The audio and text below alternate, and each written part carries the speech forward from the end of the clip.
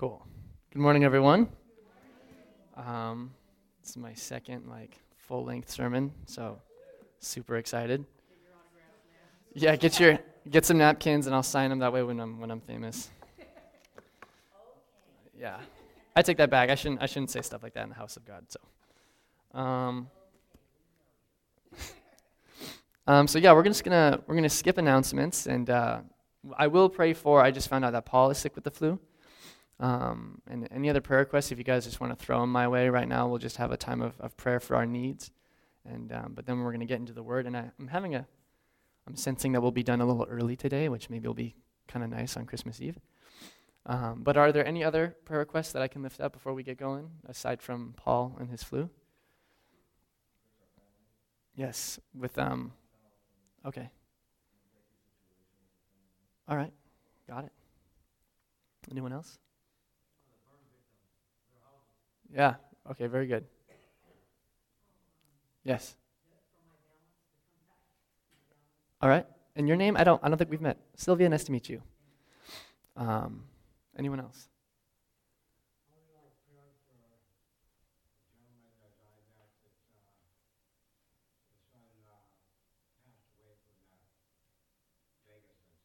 Oh, okay.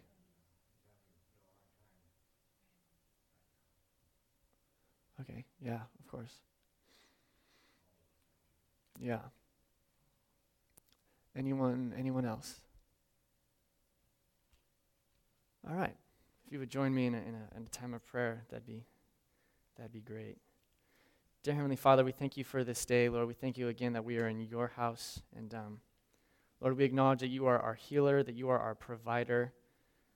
We pray that you would give us this day our daily bread, Lord.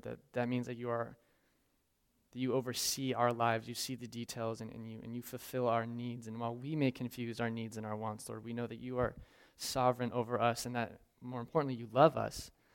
And what a blessing it is to have a sovereign God who is in control, who also loves us as children.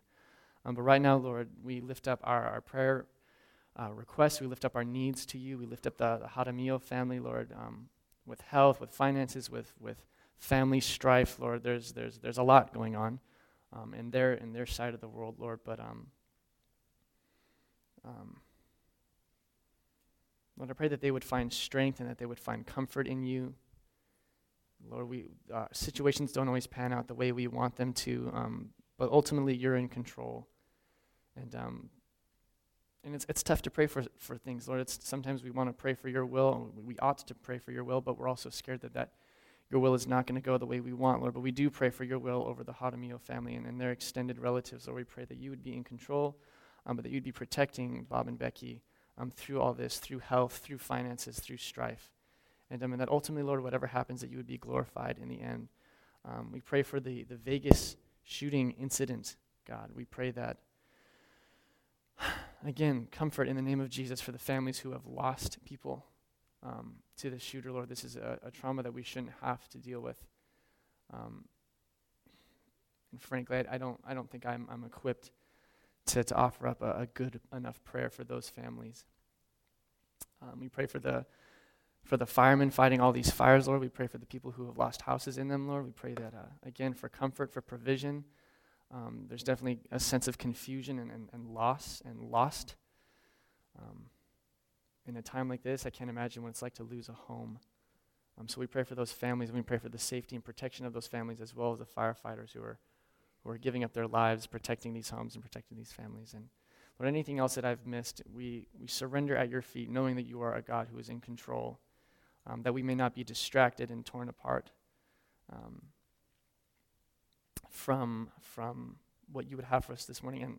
And we also lift up Sylvia's balance, Lord, so that she can get back to doing life regularly, and that she would also be focused on you today, Lord. We pray that our hearts would be to you, towards you, undistracted, unhindered, and that we would have a fresh encounter with you today. And Lord, I pray that I would decrease and that you would increase, that I would disappear like James prayed.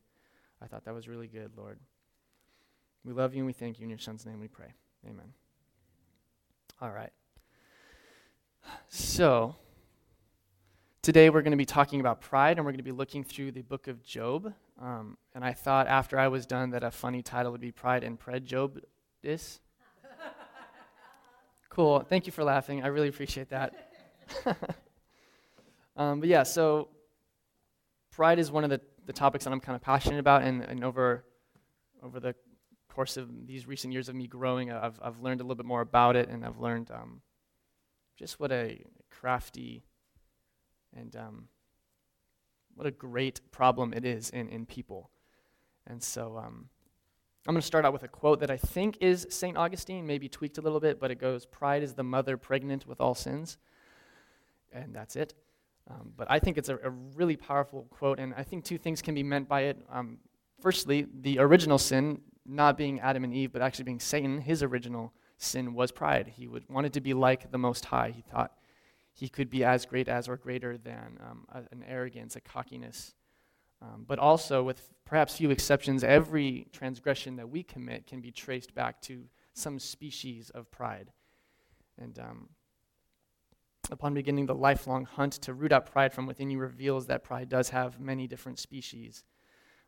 The obvious ones like arrogance and cockiness are easy to spot, self-inflated, self-absorbed, egos, so on and so forth. But there are some that are not so obvious. And we're going to be looking at some of these species in our word this morning. So if you guys could turn, if you have with you your Bibles, to Job, that would be rad. And I've broken up the message into three parts. We're going to look at Job's friends firstly, then we're going to look at Job himself, and then we're going to look at God and see what can be pulled from the story of Job. We're going to be starting in, let's see here. I'm going to give a brief overview, but I'm going to be starting in chapter 2, I think. Yeah, chapter 2, verse 11 to 13. But yeah, I'm going to begin with a rough overview. I'm just going to throw these as I finish them. There we go.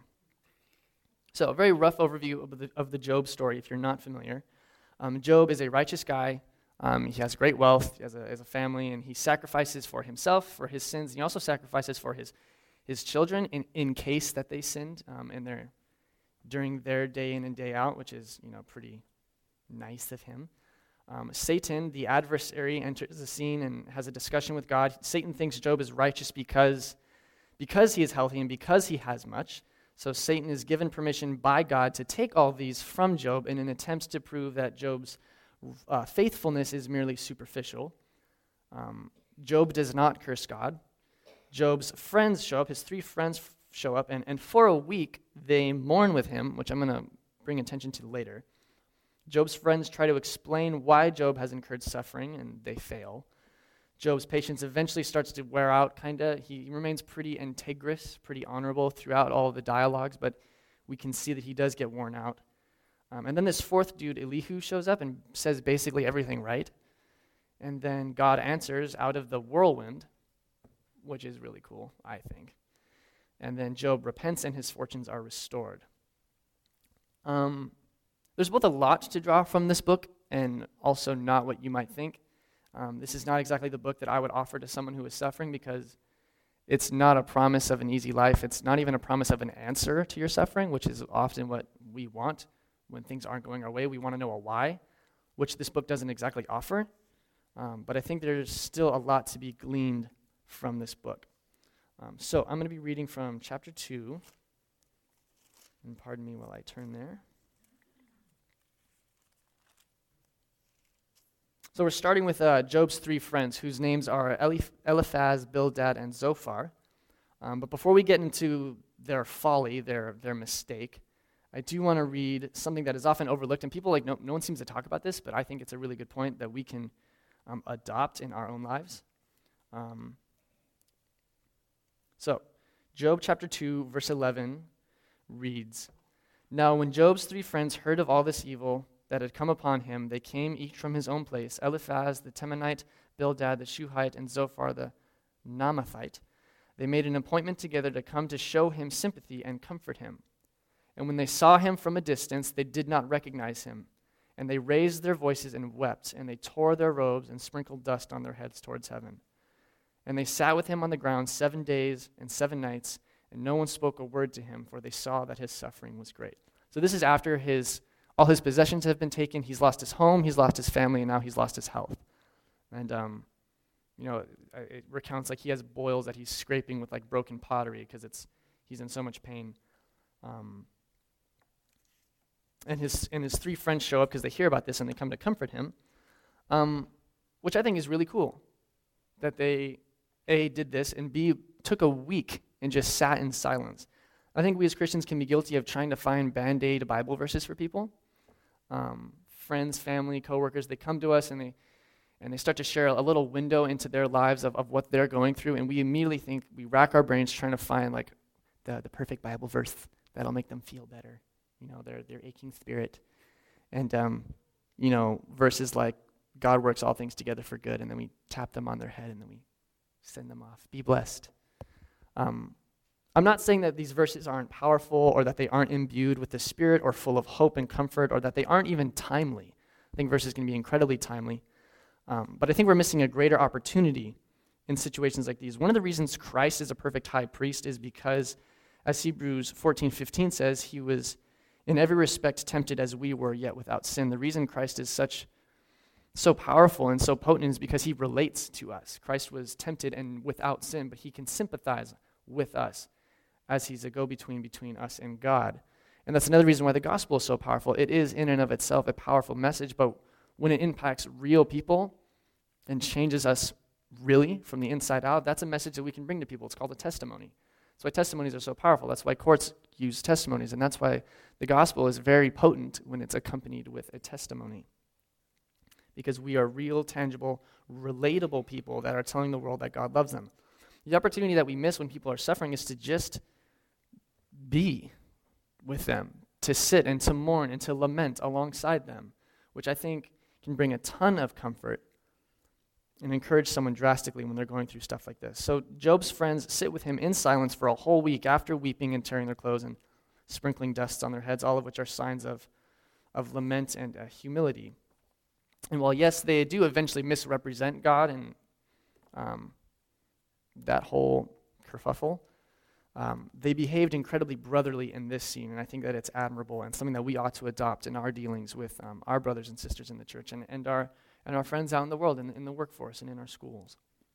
But enough about that. That wasn't the main point. I just wanted to call attention to that because I don't think people do. But now let's get into their folly. Chapters 4 through 38 are a dialogue between the three friends and Job, trying to figure out why Job is suffering. And each friend takes like a turn or two or more. And Job gives responses to all of these. And we are going to go into too much detail into the dialogues, but rather observe the underlying issue with the approach that the three friends have. So the three friends have basically one of three reasons for why Job has incurred suffering. And the first one is Job has secret sin or unintentional sin somewhere in his life. Number two is Job's family must have sinned. And number three, Job must have intentionally sinned. And just to clarify, I had an English teacher say this. They said unintentional sin is aiming for the mark and missing. Intentional sin is not aiming for the mark and shooting anyway. I just thought that was kind of a neat thing. But he either has unintentionally sinned, intentionally sinned, or his family has. But we read in the intro that Job is a very righteous man. He sacrifices for himself. So he's righteous in that sense. He's clean in that sense. And he sacrifices for his children in case they sinned. He's really covered all his bases. But we know that all have sinned and fallen short of the glory of God. We know that. We can read this through the eyes of the New Testament. So their assumption that he sinned isn't exactly incorrect because everyone sins. It's not like wrong thinking, and it's not a stretch to think that Job might have sinned. But the rationale behind these reasons is that of a Deuteronomic law approach, which is a kind of cause-effect approach, that if you're obedient and you keep to God's word, things will go well for you, and that if you do not, the opposite. So following the train of thought, the next logical step after Job is suffering is Job must have sinned. Cause-effect, Deuteronomic law. Again, there's nothing necessarily wrong with this rationale, but it's rather the heart that is the issue in this particular instance. As always, it's a heart issue when it comes to the Bible. For the three friends, their problem is not their Deuteronomic logic. The problem is that they presume to know the answer. This brings us to our first species of pride today, and it's the pride of certainty. This one is kind of difficult to talk about because everyone has an opinion, Generally speaking, people see other opinions as hostile threats to the mothership that is themselves. Like, how dare you like pineapple on pizza, or vice versa? How dare you not like that movie? It's a classic, it's an Oscar winner, or whatever. Like, we get at it over some dumb stuff. But all joking aside, people, and particularly Christians, will get up in arms against people over things that aren't even necessarily biblical, which is frustrating, and sometimes against other Christians, no less, because they are so sure of themselves. I'm still perplexed. Every time I think like Christians are done hating people, I see some news article where there's a band of Christians that are hating people. And I'm always perplexed when I see Christians protesting with signs outside wherever saying God hates gays. Now, this is not going to turn into a discussion on homosexuality and who God hates and doesn't hate. I think God is love, and I think God so loved the world that he gave his only son. I don't think there's a whole lot of room in there for hate. But these Christians are so sure that they're making these signs as if homosexual desires are somehow higher on God's FBI no-fly list or something. Like, speaking on God's behalf is a very dangerous thing to do, and misrepresenting him is a huge no-no, which is what Job's friends do. I bring this up because there are so many Christians who are absolutely certain of this notion or another notion that they're willing to fashion these signs and broadcast them to the world, a world that needs the gospel, a world that doesn't need their hate and their opinion. The world desperately longs to know the affections of a father that won't let them go, ever. That's what the world needs to hear. The world doesn't need to hear that God hates any of them. And frankly, it doesn't work either, so I don't know what they're thinking they're going to accomplish. Like Job's friends, this certainty has caused these Christians to misrepresent God and has no doubt imprinted an incorrect image of God onto the hearts and minds of those individuals. There's a great sense of humility in being able to hear someone out. There's a great sense of humility in being able to admit that you're wrong, being able to just hear the other side, even if you know you're not going to agree. But this is touchy because when we start to relinquish our certainty on things, we start to move towards naturally open-mindedness, which is scary. It's gotten a bad rap, and I'm not entirely sure why. I mean, are we so, at least with regards to our faith, are we so unconvinced of the gospel? Are we so weak in our faith that we're just going to up and switch religions to whichever person we talk to? Like a Jehovah's Witness comes knocking on our door, like, oh, don't talk. I'm weak in my faith. I don't want to hear an alternative because I'm gonna switch. Really? Like, I'm not saying that's you guys. I'm not saying that's me. But like, why do we shut people down? Why do we shut people out? Why are we put up so many guards that we don't even let people speak anymore? We don't even hear the other side, and who knows how much we're missing when we shut people down because we know that they're wrong. You know what I mean? I'm not saying to drop your guard. No, by all means, keep it up. Keep your guard up. Remember, put every spirit to the test. Put everything into the test against Scripture. But when we shut people out because we're scared or for whatever reason, when we shelter ourselves in churches and friend circles that think like we do, we're missing out on a lot, and it's not a healthy way to live, and it's not a healthy way to grow either. This is kind of like what happened in the story of Job. Job's situation challenged the theology of his friends. They come from a Deuteronomic background. Job is suffering for what appears to be no reason. Job is saying, no, like, I haven't done anything. Like, I've tried, I've thought, and I can't think of any reason why. Well, there must be. There must be. They're certain of it. And that's the only reason that they can come up with. And it's the certainty that eventually begins to frustrate Job, and they repeatedly shut him down and persist that he must have sinned somewhere in his life. We have churches split over, interpretations of Bible verses that people are certain of. We have all these denominations because someone was certain of something. The I'm right and you're wrong certainty mentality is what starts wars. The people die over this kind of thinking. We don't need any more of that. We don't need it in the church especially. I mean, Christ, I'm pretty sure, correct me if I'm wrong, but in John 17, Christ was praying that we would be one as he and the Father are one. But then I drive down the street and just on Glendora alone, there's 5 churches. all with different names and different denominations, and it's like, are you guys okay?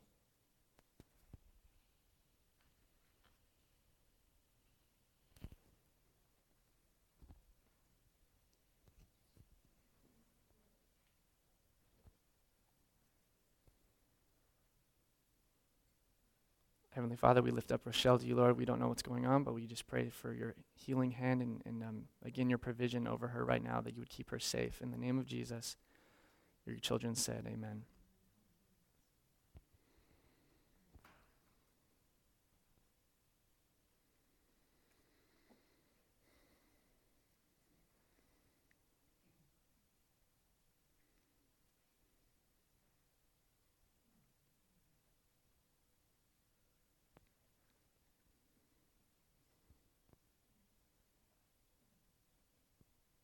You guys could be continuing to pray for us as we continue.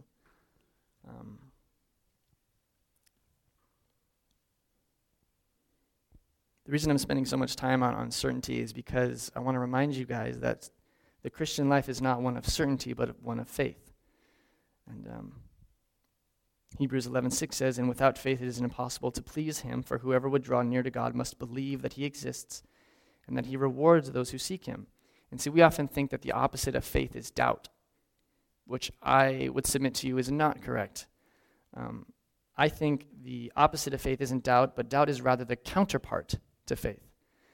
The opposite of faith, and as far as I can logically rationalize it, is certainty.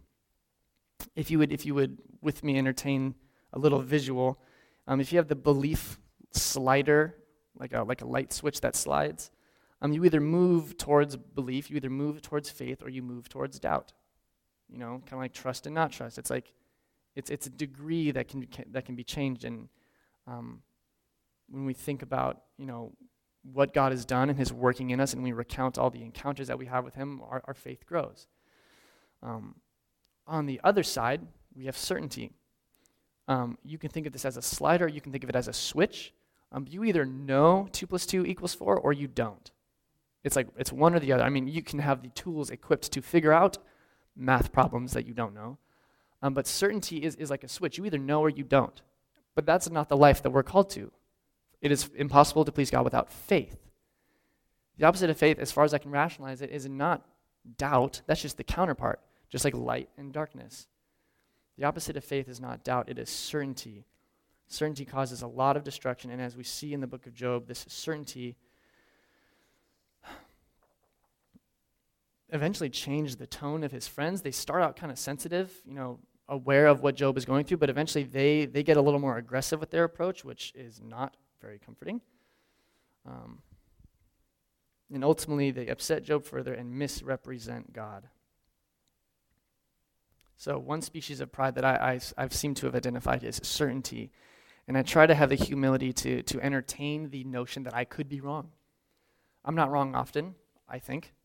I think I'm right about a lot of stuff, but I think there's an incredible mark of maturity. There's an incredible mark of humility in someone who can just sit and listen. The Bible says, "Be quick to listen and slow to speak and slow to get angry." We're so quick to start arguments. We're so quick to tell people that they're wrong if they don't like pineapple on their pizza. We get up in arms so quickly over things that we are sure of.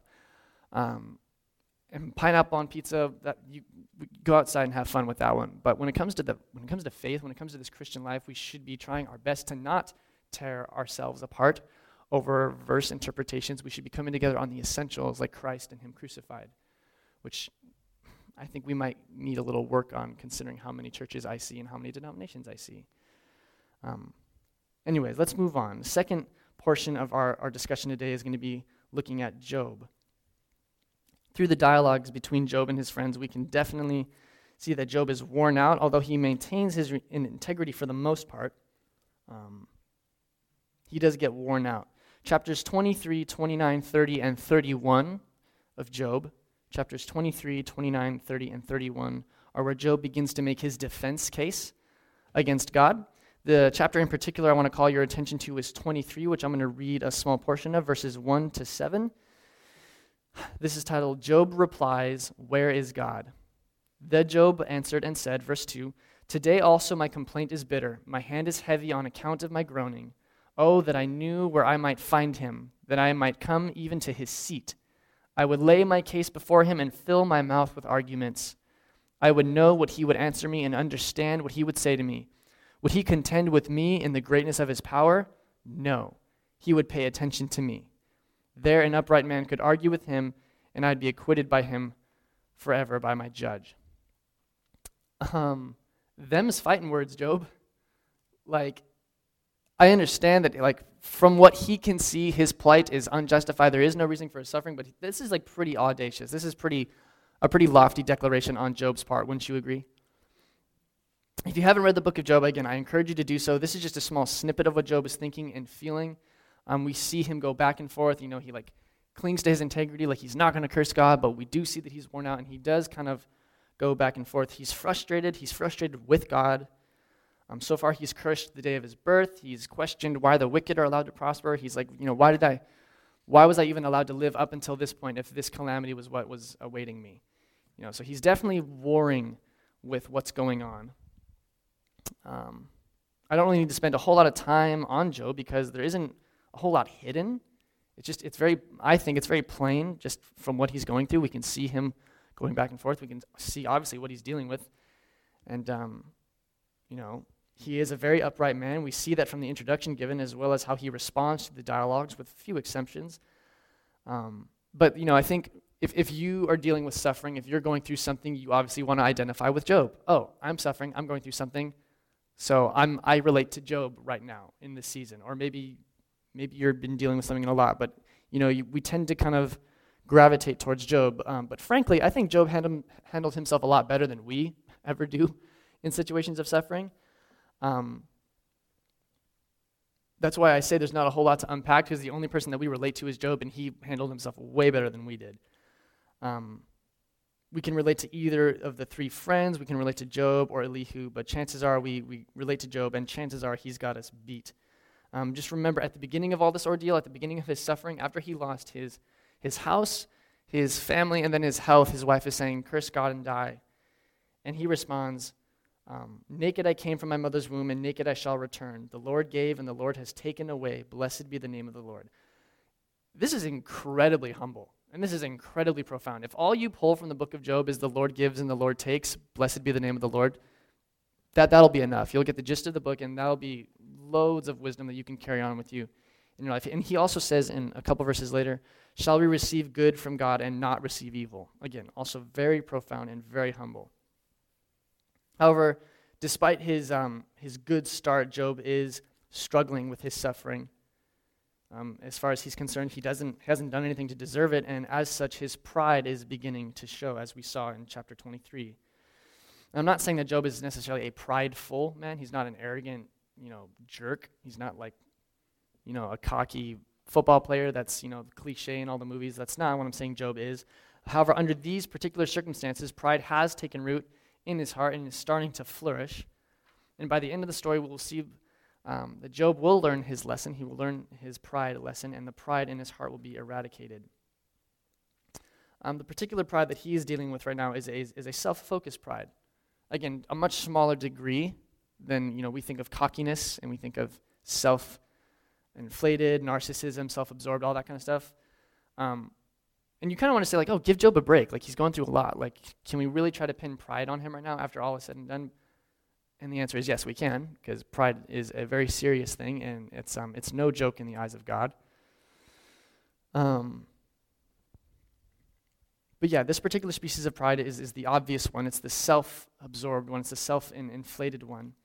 And I was going to bring this up later, but I'll bring it up now. C.S. Lewis has a quote that goes, "Humility is not thinking less of yourself, but thinking of yourself less." Would you guys agree with me that humility is the opposite of pride? If you have someone who is arrogant, on the opposite end of the spectrum is someone who is humble. If you have a king who's walking around in lofty robes, you have someone who is washing feet. Kind of like Jesus. Did not come with fanfare and gold, but he came on a donkey, he came in a manger, and he washed feet. He behaved as a servant. That's humble. That is a life of humility. If the opposite of pride is humility, and going off of C.S. Lewis's definition, humility is not thinking less of yourself. It is not a depreciating or a devaluing of yourself. It's getting your mind and your eyes off of you. If you guys ever get the chance to, I would commend you, talk to Rick Williamson.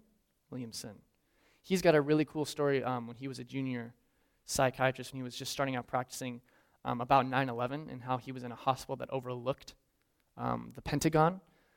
And just a really brief story. He said that everyone in the psych ward, all the other doctors left because the country was in a state of terror, so they all went home to their families. But he stuck around because they left the junior psychiatrist in charge of the entire psych ward on the top level of the hospital. And he said for, I think, 20 or 30 minutes, everyone in the psych ward, all of the patients, for 20 minutes, as they're seeing it on the news and they look out the window and they're seeing 9/11 happening, they all came out of their state and were completely normal for 20 minutes. There was something big enough outside of themselves to capture their attention that they were fine, they were okay. And once things had kind of settled, they went back into their psychosis, their psychotic state. There's definitely something to be said about getting outside of yourself is incredibly healing. I wasn't even going to share this, but I'm going to share it. Up until recently, I had never dealt with depression. That just wasn't something that I ever dealt with. I would just recite a Bible verse and it would go away. This is easy. I felt ill-equipped to talk to people who dealt with depression, but it was nice not having to deal with it. And then at some season in my life, I was depressed. I'll just call on my Bible verses and I'll tell it to go away. And I'll remind myself that I'm a child of God and that I'm loved and that I have value. And it didn't work. And it was scary. And I finally understood why depression is so haunting for people, because it doesn't go away. I couldn't shake it for the first time, and that was terrifying. Especially since I've had this track record of being able to beat it, and all of a sudden I couldn't. And I was using the restroom when God decided to speak to me. Woe is me, for I am undone. And God kind of spiritually slapped me on the back of the head, and he said, "You've been spending all of your time thinking about yourself." I was thinking about what I was going to buy, who I was going to date, where I was going to go to school. It was me. It was all my thoughts were concerned with. And I had reaped depression. He says, "You're a broken person. If you spend all your time thinking about you who is broken, why would you reap anything other than brokenness? If all you do is spend your time thinking about you and how broken you are and woe is me and your suffering, which might be totally unjustified, like Job. He clearly didn't deserve it. I mean, his case is pretty strong, but the point is, get your eyes off of you and onto Jesus. Maybe you're struggling with sin. Get your eyes off of sin and onto Savior. When you get your mind and your eyes off of yourself and onto God, that's when healing and restoration and the fruit of the Spirit can start to take hold and take root and actually grow to fruition. I was spending all my time thinking of me and what I was going to buy and what I was going to do and my kingdom, not spending time thinking about God's kingdom. Philippians 4:7-8 says, think about what is good, admirable, excellent, praiseworthy, and then the peace of God will be with you. The God of peace will be with you. If we can take our minds off of ourselves, not think less of ourselves, don't diminish ourselves. If you guys came up to me and you're like, that was good worship today, and I was like, oh no, I messed up on the second song. That's not humble. That's prideful. I'm still thinking about me. I'm still absorbed in self. I'm like, I didn't do very good. That's not what humility is. Humility is not tearing down how good something is. It's not, like you said, it's not a depreciating or devaluing or self-deprecating approach. That is not humble. If you came up to me and said you did a good job, and my response is, I messed up, that was still me. Still focused on me. My actual response should be, thank you so much. I really appreciate that. Praise God that you were blessed. He is a good God, isn't he? Appreciate, praise. That is the proper response for someone who is cultivating a heart of humility, a humble heart. It's an easy example for me because I went to a school for music with a bunch of other worship leaders, so that was kind of like an early topic that we captured. But it's strange, like someone says, oh no, I messed up. That initially kind of sounds humble because they're not being, I know. They're not like, Tony Stark, this narcissistic, it doesn't sound like that, but when you start to uncover the layers, it is prideful. It is self-inflated. It doesn't look like it. It's a different species, but it is nonetheless.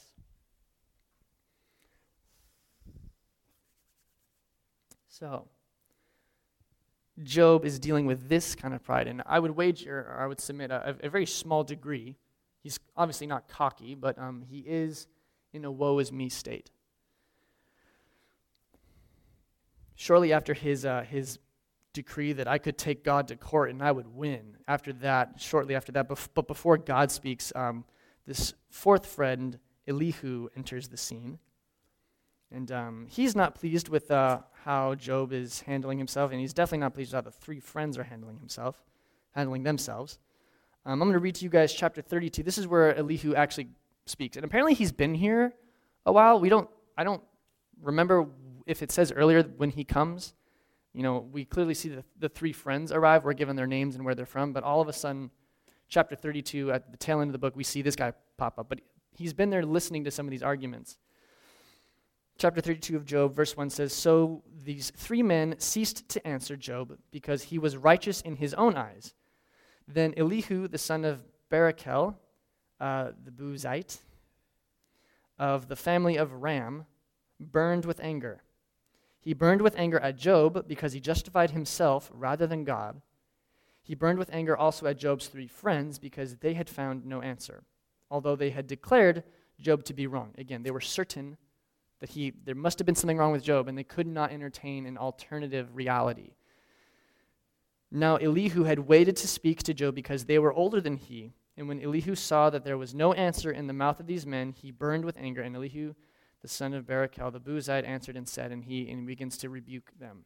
And I think it's kind of cool. It says he's young in years, so he was the small fry. He was kind of letting his turn. He was saying, I was going to let the aged ones battle it out and let wisdom have its way, but clearly there is no wisdom. And he says everything right. Let me just read you the titles so that we can kind of move through the narrative real quickly. But the titles of these next chapters, like this title, 32, is Elihu rebukes Job's three friends. 33 is Elihu rebukes Job. 34, Elihu asserts God's justice. Elihu condemns Job. 35, 36, Elihu extols God's greatness. And 37, Elihu proclaims God's majesty. After Job and his three friends finish arguing, Elihu is angered because the friends cannot come up with an answer, although they were certain Job has sinned. And he's mad at Job for justifying himself rather than God. He is not happy with how the dialogues have played out. He's not happy with the lack of conclusions reached. He's not happy with the pride in Job. Again, I don't think it's that. Like, when I think of pride, I don't think of Job, honestly. I mean, he handled himself pretty well, but nevertheless, there is some pride in him, which we will now see gets eradicated. Which brings us to our last section, which I've titled God. And we'll see what conclusions can be drawn from the book of Job. Also, the point of coming to church and coming and listening to these sermons is to put God on display, obviously. Mike has done that. I talked about God's glory, but the whole point is to talk about God. Is why we do this. And so I think there's a really rad section in this book from chapters, I think 38 to 40, 41, about God finally answering Job. Again, not in a very comforting way, not in a way that is very satisfying, but nevertheless a way that is very cool. I'm going to read you guys Job 38, a handful of verses. Then the Lord answered Job out of the whirlwind. First of all, that's really cool. Like, I don't know if that's a tornado or how that would look, but that's freaking awesome. God answered Job out of the whirlwind and said, "Who is this that darkens counsel by words without knowledge? Dress for action like a man. I will question you and you will make it known to me." Dress yourself like a man, and other translations says gird yourself, gird up your loins. So I picture picking up your pants like you're ready to do some work. God is saying, buckle up. I will question you, and you will answer me. Verse 4, "Where were you when I laid the foundations of the earth? Tell me if you have understanding who determined its measurements. Surely you know." Second point, really briefly, God is being sarcastic here, and I think that's the coolest thing ever. Getting a little window into the personality of God. But God is in this rhetoric that just comes rapid fire at Job. In sprinkled throughout this, we get some sarcastic remarks from God, which I think is incredible. "Surely you know, or who stretched the line upon it? On what were its bases sunk, or who laid its cornerstone when the morning stars sang together and all the sons of God shouted for joy? Or who shut in the sea with doors when it burst out from the womb, when I made clouds its garment and thick darkness its swaddling band, and prescribed limits for it, and set bars and doors, and said, thus far you shall come and no farther, and here shall your proud waves be stayed? Have you commanded the morning since your days began, and caused the dawn to know its place, that it might take hold of the skirts of the earth, and the wicked be shaken out of it?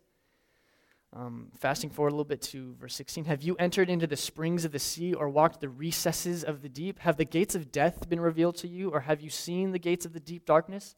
Have you comprehended the expanse of the earth? Declare if you know all this. Where is the way to the dwelling of light? And where is the place of darkness? That you may take it to its territory, and that you may discern the paths to its home. You know, for you were there then, and the number of your days is great. Clearly, you know. Again, a sarcastic remark. I mean, this goes on and on and on, up until verse 40, and God finishes with, shall a fault finder contend with the Almighty? He who argues with God, let him answer it. And Job's like, I'm going to stop talking now, is Job's response. I'm going to stop talking. You're right. I'm going to stop. I'm going to sit down. That's Job's response. And God says, nope, buckle up, it's time for round 2, and gives him a whole other chapter of this rapid-fire rhetoric. Again, like Job isn't expected to answer any of these things, but at the same time, these aren't answers of what Job can and can't do. Obviously, he can't do any of these. He doesn't know any of these answers. He wasn't there at any of these times. It's actually God bragging of all the things that he's done, of all the things that he knows, of all the things that he has hands in. Have you called the dawn since the beginning of your days? So, does the sun rise on its own, or is God actively involved in the rising of the sun every single day? Kind of sounds like the latter one, which is really cool. Do you know this? Where were you when? Can you explain? Or all these types of questions that God is firing at Job one after another. And for 3 decent-sized chapters, God is putting Job in his place through rhetoric that actually shows the power and knowledge of God, not Job. Basically, Job, shut up and sit down is the gist of what just happened. Then Job apologizes, repents, and everything is restored to him. The end.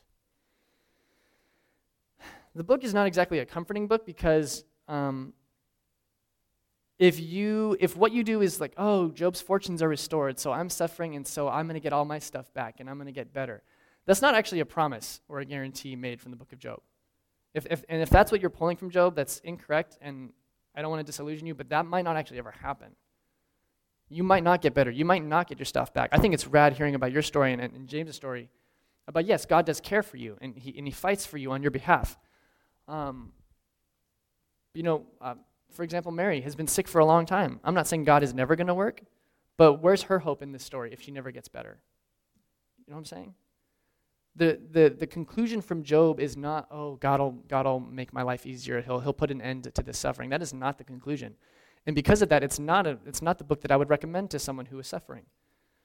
It's the book I'd recommend to someone who is dealing with pride. I might not say it that way. I might kind of be a little more sneaky about it. Hey, dude, you're really deceptive, cunning. Now, yes, eventually we will be free of sickness and discomfort when we reside in heaven with God triune in our new bodies. But in this lifetime, no guarantee can be made for a life of comfort, at least not from the text that Job gives us. We can't assume that our stories will pan out as Job's did. So what are some conclusions that can be made? First of all, God's understanding is different and greater than our own. We see God's belittling rhetoric with Job for a couple of chapters, and in the light of Isaiah 55, my thoughts are not your thoughts, neither are my ways your ways my ways, declares the Lord.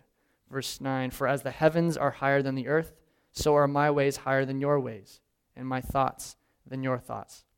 We aren't going to have all the answers, and we're not going to always know why we are suffering, but God does, and that God loves us, and He truly does, and that should be where your comfort comes from. But also at the same time, kind of switching gears here, sometimes we need to have like a soldier mentality. When God says go to Nineveh, you go to Nineveh. Just obey. Like we do belong to a kingdom. We do belong to a king who 2 Corinthians reminds us that we've been bought at a high price. So when God says to do something, we do it. I want to know why. Like, we get so pouty and so complaining. We want to know why and when and what time. We want to be in on all the details, but sometimes you just got to obey. And I know that's like the tough love coming out, but sometimes you just go. And it is. And remember, God does love you. He is a God of grace and He is a God of mercy. So if hopefully that will bring you some comfort when you're grappling with just obeying. There's a poem by Alfred Lord Tennyson that goes, "Ours is not to reason why, ours is but to do and die." Which, he's a poet, not a soldier, but I think he nailed it on the head. But we're not supposed to have all the answers. Ours is not, we're not part of the angels. We're not in on the plan of God. God does reveal to us His plan for us, sometimes all at once, sometimes in small increments. Sometimes He just says, go, and nothing else. It's not our right to know why things are happening. It's not our right to know the details, the itinerary of our path before us. It's ours to obey. But praise God that we have a Father who loves us when he says these things, and a Father who accompanies us in these things. He doesn't just sit on His throne and says, depart and report back in a month. No, God is with us every step of the way because He is an intimate God. That is our comfort when we're coming to grips with obedience, when we don't want to. Point number 2, God doesn't work with the surface or the superficial. He works with the heart. Look at the life and teachings of Jesus. He was all about the heart. And what was that famous line that He said to the Pharisees? They honor me with their lips, but their hearts are far from me. God is more concerned with the heart. We see God let the adversary take Job's homestead, his health, and his family. These are all superficial. These are not his heart. His heart is underneath all those things. Now, don't get me wrong. Don't mishear me. I'm not saying that the homes that we craft or the families we create or the bodies that we care for are not no big deal. But in the case of Job, it wasn't until all these things were removed that his heart could begin to be worked on. It wasn't until those things were removed that his pride could be seen and therefore undergo remodeling. Whether God allowed all this to happen intentionally, all to teach a lesson, was the lesson God, I don't know, sometimes I don't know how much God intentionally plans. I don't know the mind of God. If the whole point was to teach Job a lesson, was that the point of it, or did God just see the opportunity and pounce? I don't know. Either way, Job receives a heart lesson. Point number 3, who are we to judge? Job's friends were certain that Job was wrong about something, and it misrepresented God, and it frustrated Job. Don't be like Job's friends. Don't presume to know why someone is suffering or attribute their suffering to some sin. Whatever happened to judge not, lest you be judged. Whatever happened to he who was without sin, cast the first stone. Not even Jesus came to condemn the world, but to save it. And so where do we get this judging mentality from when even our Savior, who we are emulating, didn't even do that? And lastly, again, which is not very satisfying. It's not very satisfying points to pull from the book of Job, but there might not be a knowable point to your suffering. I'll remind you that not once in the dialogue between God and Job does God ever give an answer to why Job is suffering. There's never a why. He never clues him in, oh yeah, Satan and I had a bet going, totally won, by the way, you did great. No, he doesn't cue him in to the dialogue between the adversary and God. He doesn't let him know that there was a wager going on. None of that. There's never a why given. It's just, who are you to talk to me? Where were you when the foundations of the earth were laid? Surely you know. Have you walked the trenches of the deep ocean? Do you know where the goat goes? Question after question. There's never a why given. It's just God putting him in his place. There might not be a knowable point to suffering. Now, we know when we read the New Testament that trials, suffering, produces endurance and strength of character and so on and so forth. But that's not necessarily what I want you to take away from this. Our first response to suffering should not be, why, Lord, why me? Why you let this happen to me? Our first response to suffering should be, hallelujah, God is still good. Our first response should be like Job's first response, which is, the Lord gave and the Lord take away. Blessed be the name of the Lord. That is the attitude that we should have after reading the story of Job. Sometimes there isn't going to be an answer, and if your peace of mind comes from knowing what death will bring when we're finally reunited with God, if that's how far off your hope is, I'm sorry, but so be it. For some people, their peace is death. It's when Christ returns. I can't sit here and promise you that it's going to get better or it's going to get easier. I can promise you that Christ is coming back. And if that's how far off your hope is, I'm sorry. I know that's easier said than done, but so be it. For some people, their hope is, I just got to make it to the weekend. Some people don't have that. Or I just gotta get through church, and I'll be home free, and I'll be on Christmas break, and some of us have like some hopes, but some people don't. Maybe your hope is when Christ returns, which who knows when that is. Maybe your hope is when you die and you're finally rid of all this pain and suffering. I'm sorry, but if that's it, so be it. But that I can promise you. I can say that Christ is coming back. After I just said, don't be certain about things. I have faith that Christ is coming back. This is when I was going to get into the whole gaze fixed on self, get off of self and onto God, but I've already covered that. Sometimes what we need to say to someone who is suffering is, and they're starting to feel the weight of it, is, so what? Oh, I lost my home, my family, and my blah. I'm like, so what? And I know that sounds really insensitive, but I'm pulling on a lesson from my Bible teacher. It says it's not necessarily insensitive. It's not that you don't care about their suffering. It's that you're willing to dispense with the excuses to get to their heart. Oh, woe is me. And we get into this woe is me mindset, and my life is harder than everyone else, and we're self. And it's like, yeah, so what? What are you going to do about it? How are you going to respond? Are you going to have faith through this, knowing that, if anything, Christ is going to come back? Again, if that's how far off. Knowing that God is good, or just knowing that He is greater than you and that you should just be praising, regardless of what you get out of it. Again, the reason I did this was because I wanted to tear down our pride. We're so self-focused, like, oh, well, that sounds mean. Like praising when I'm suffering? That's not fair. It's like, if that's why we're talking about this. It's because the proper response to suffering is hallelujah. The proper response to suffering is God is good. Can we say that when fires burn down our homes? Can we say that when someone shoots up a ton of people in Las Vegas? That came off really kind of rough, but can we still praise in those times? Or are we going to sit and pout and be, woe is me? This is not fair. Like, no, if that's not the mindset that we ought to have. The idea of why we come to church, it reminds us of our depravity, of how desperately we need God's grace. It reminds us of God's greatness and how much holier He is than us. And it reminds us that right between our depravity and the greatness of God is this man called Jesus, who died on a cross for our sins and bridges that gap. And when the gospel story isn't powerful, when the birth of Jesus from a virgin and that man's ultimate death on a cross isn't potent anymore, typically you've forgotten just how deprived you are or just how great God is, or both. And that's why we come to church. We come to church to remind ourselves that, yeah, I am in desperate need of God's grace because I am wicked. Like Isaiah said, I am a man of unclean lips. And we remind ourselves of the greatness of God, the works of His hands, what He's created. Like Job, in Job, God lists out all the things that He has done from Himself, no less, straight from the source. From Job, we're reminded of our wickedness and God's greatness. And we can see things through the New Testament, and right in between that is Jesus, the go-between, our mediator, our perfect high priest. I would challenge you guys to, as you go out into your week and as you go out into your life, be on the hunt for pride, because it is crafty. It has lots of species. It's the sin of 1,000 faces.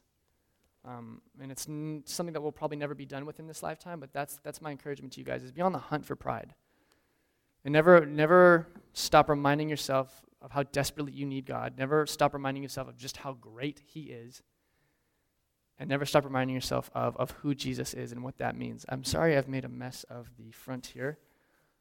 But we are going to get into a time of worship. If I could have some of the elders come forward. And we're going to have a time of ministry and a time of prayer. If you guys need prayer for something, if it's just occurred to you that you have been prideful, certainly not a good thing to have in the holiday season, is a sense of arrogance and a sense of self-entitlement. If it's family strife, if it's health, feel free to make your way to the front. And we're going to have a time of ministry. It's not going to be too long because it is Christmas, and I think we're all itching to get some food. But yeah, if you would join me in